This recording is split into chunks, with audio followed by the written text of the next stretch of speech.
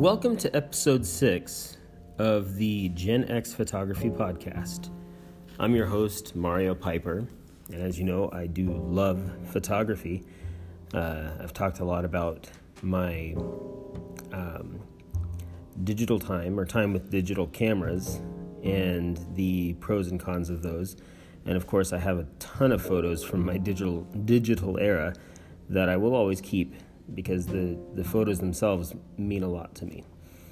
Most of them being of my family and my various pets, and so I will always cherish those. Anyways, I didn't want to start episode 6 talking about digital. Not that there's anything bad with it, but that's not what the aim was. This week I'd like to talk about a type of film that I bought and some of the results that I got from it. Now, last week I talked about some expired film that I found in a camera in a thrift store, and I said that it was Kodacolor VR 100. I was intrigued by that film because I'd never heard of it before. It was discontinued in the 80s. And so I went on eBay to see if I could find some more. And indeed, I found Kodacolor everywhere. There was Kodacolor VR, Kodacolor 2, Kodacolor X, all with different expiration dates. And so I thought, hey, I'll try some really expired film. I saved or favorited some of the listings, and then I found one that had about 8 rolls of Kodacolor X and 2 with various expiration dates ranging from the late 60s to the early to mid 80s, and none in the 70s, so only in the late 60s, and then 81 and I believe 84. And a nice addition, a free roll of Kodachrome 2. So I'm looking forward to shooting that. We'll see what happens. I know there's no developer for that anymore, so I'll have to find an alternate way to develop the film. But anyways, I decided, it wasn't that much. So I bought the film, and almost immediately I realized that I may have made a mistake. So I looked up the listing again, and it said 828 film.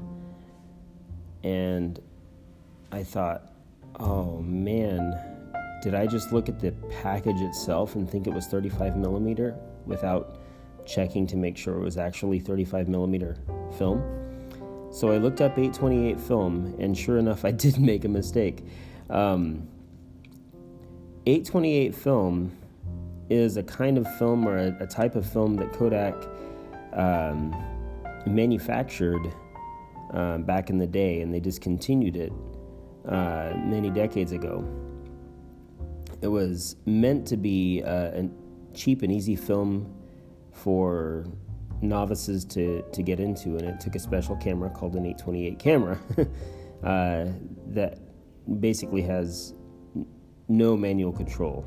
I mean, there are some higher end examples of those cameras, but they're not as common. Most of them have very little manual control, and the number of exposures on the roll is typically about 8 exposures, so you're looking at not very many photos. Another thing about that film is that it is indeed the same size as 35 millimeter as far as the width of the roll.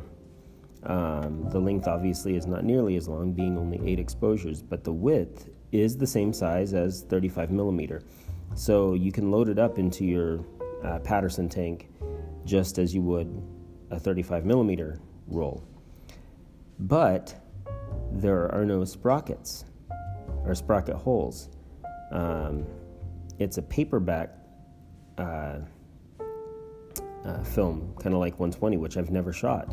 So I had to look up how to shoot paperback film, because that was a new experience for me, and how to develop it. Well, I desperately wanted to shoot this film. I guess I overused that word desperate, or misused it. I really wanted to shoot the film. I wanted to see what really expired film would do based on the results that I got from that found film in that cheap camera that I saw the other day. So I decided, well, I'll do some research on 828 cameras, or I'll see if I can jerry rig it in my 35mm camera somehow, and I decided that wasn't going to be doable. So I found a cheap 828 film camera, a Kodak Bantam 3, bought it for $15 on eBay, and it works, but it's a very different camera than any camera that I have. It's not a rangefinder. It's definitely not an SLR. It's more of maybe a zone focus, where you kind of pick how far away your subject is and then just turn the lens on some preset, not preset, but little indications on the lens barrel of how distant you want your focus to be.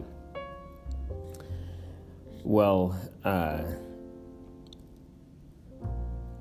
again, back to this film, being that it's the same width as 35mm, but without sprocket holes, that means that more of the film strip can have image on it. So in reality, the image size that you get from 828 film is about 30% larger than 35mm images. So that's pretty nice if you had fresh film. But we're dealing with very, very expired film. So anyways, I got, incidentally, both the camera and the film bought from different sellers, but both arrived the same day. So right away, I loaded the camera with a roll of the Kodacolor X film that expired in 1969. And I went out in our field and took some pictures of just trees and leaves and things like that, just to run through it and see what I could get. Again, not really knowing what would happen, because it's a brand new camera, different style of camera altogether, film that's vastly different than anything I've ever shot, except for the width of the roll. Again, paperback film, 828 film, very expired film, and tightly curled film, I might add. Well, I shot through all 8 exposures, learned a lot through that experience, came back and developed the roll in my regular C41 kit at regular C41 temperatures, 102 degrees. And I think I did that with a roll of, I want to say Fujifilm Superia 400, but regular 35mm film.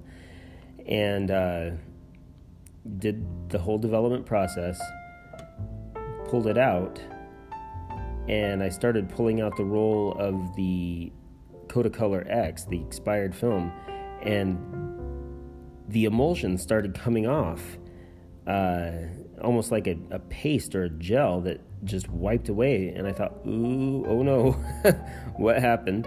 So I very, very gingerly pulled the roll off of the reel, and saw that the entire roll, the entire emulsion on that roll was nothing but a jelly-like blob that just adhered to the film. However, it did stick to the film. It wasn't sliding off or anything, so I thought, well, I'll just hang it up and see what happens. Very sure that it would not dry properly. It would look horrible, terrible. I didn't have any high hopes for it. So I hung it up alongside with my, again, I believe it was my 400 speed film.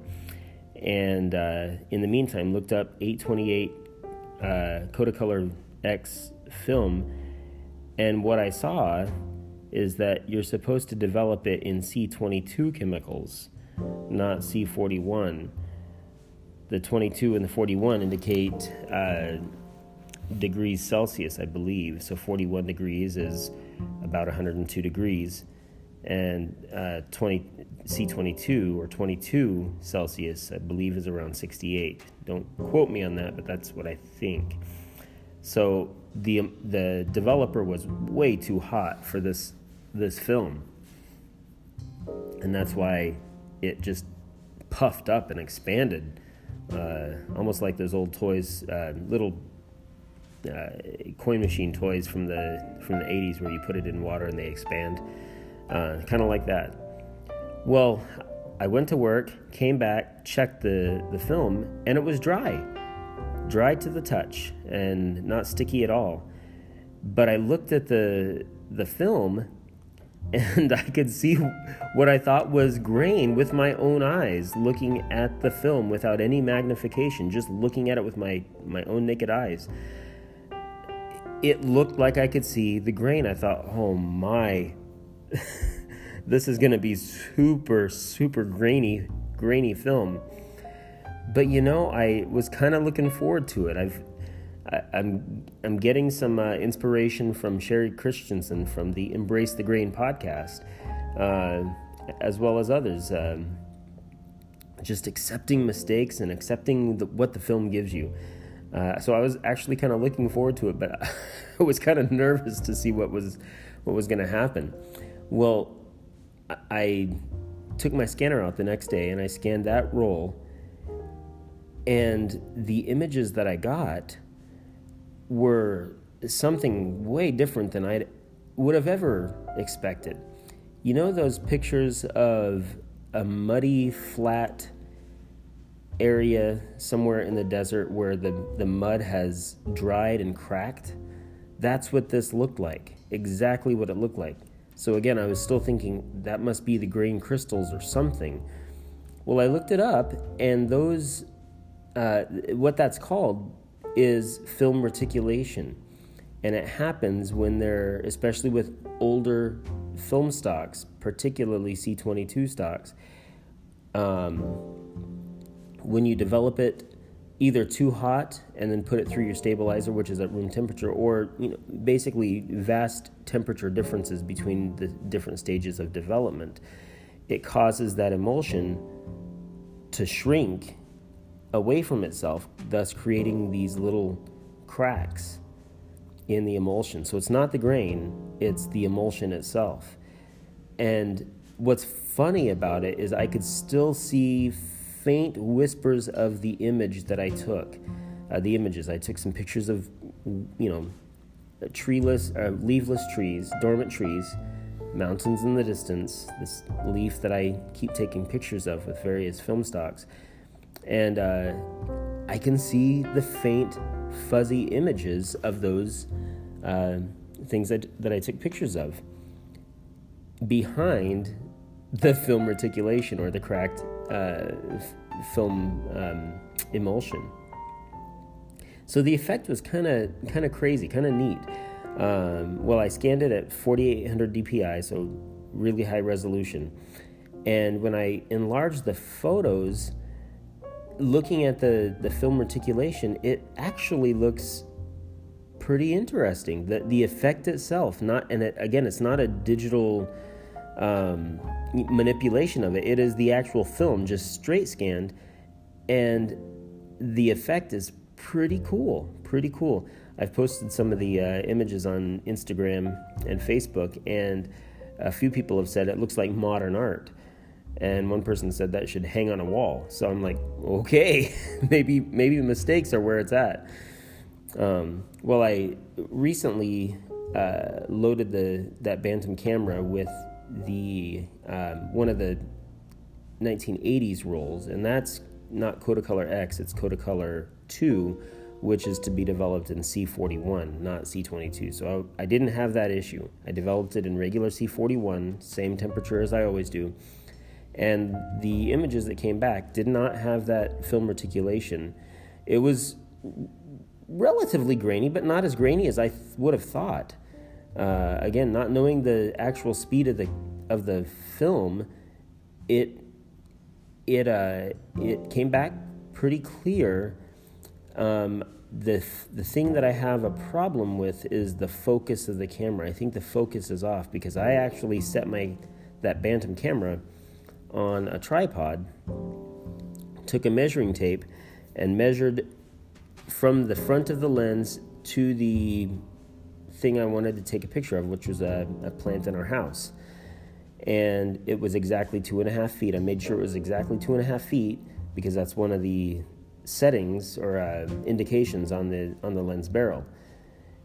And I clicked the photo, and it actually made the things outside of our kitchen window, much more in focus rather than the plants that I was meticulously focusing on. So I think there might be something wrong with the focus. I don't know. But anyways, I was just happy to get some images off of them. No film reticulation, not really all that grainy, a very old school look to it, and kind of interesting film, paperback film. So it's kind of given me a schooling about maybe possibly getting into 120 someday. I'll stick with 35 millimeter for the meantime. It's pretty cheap.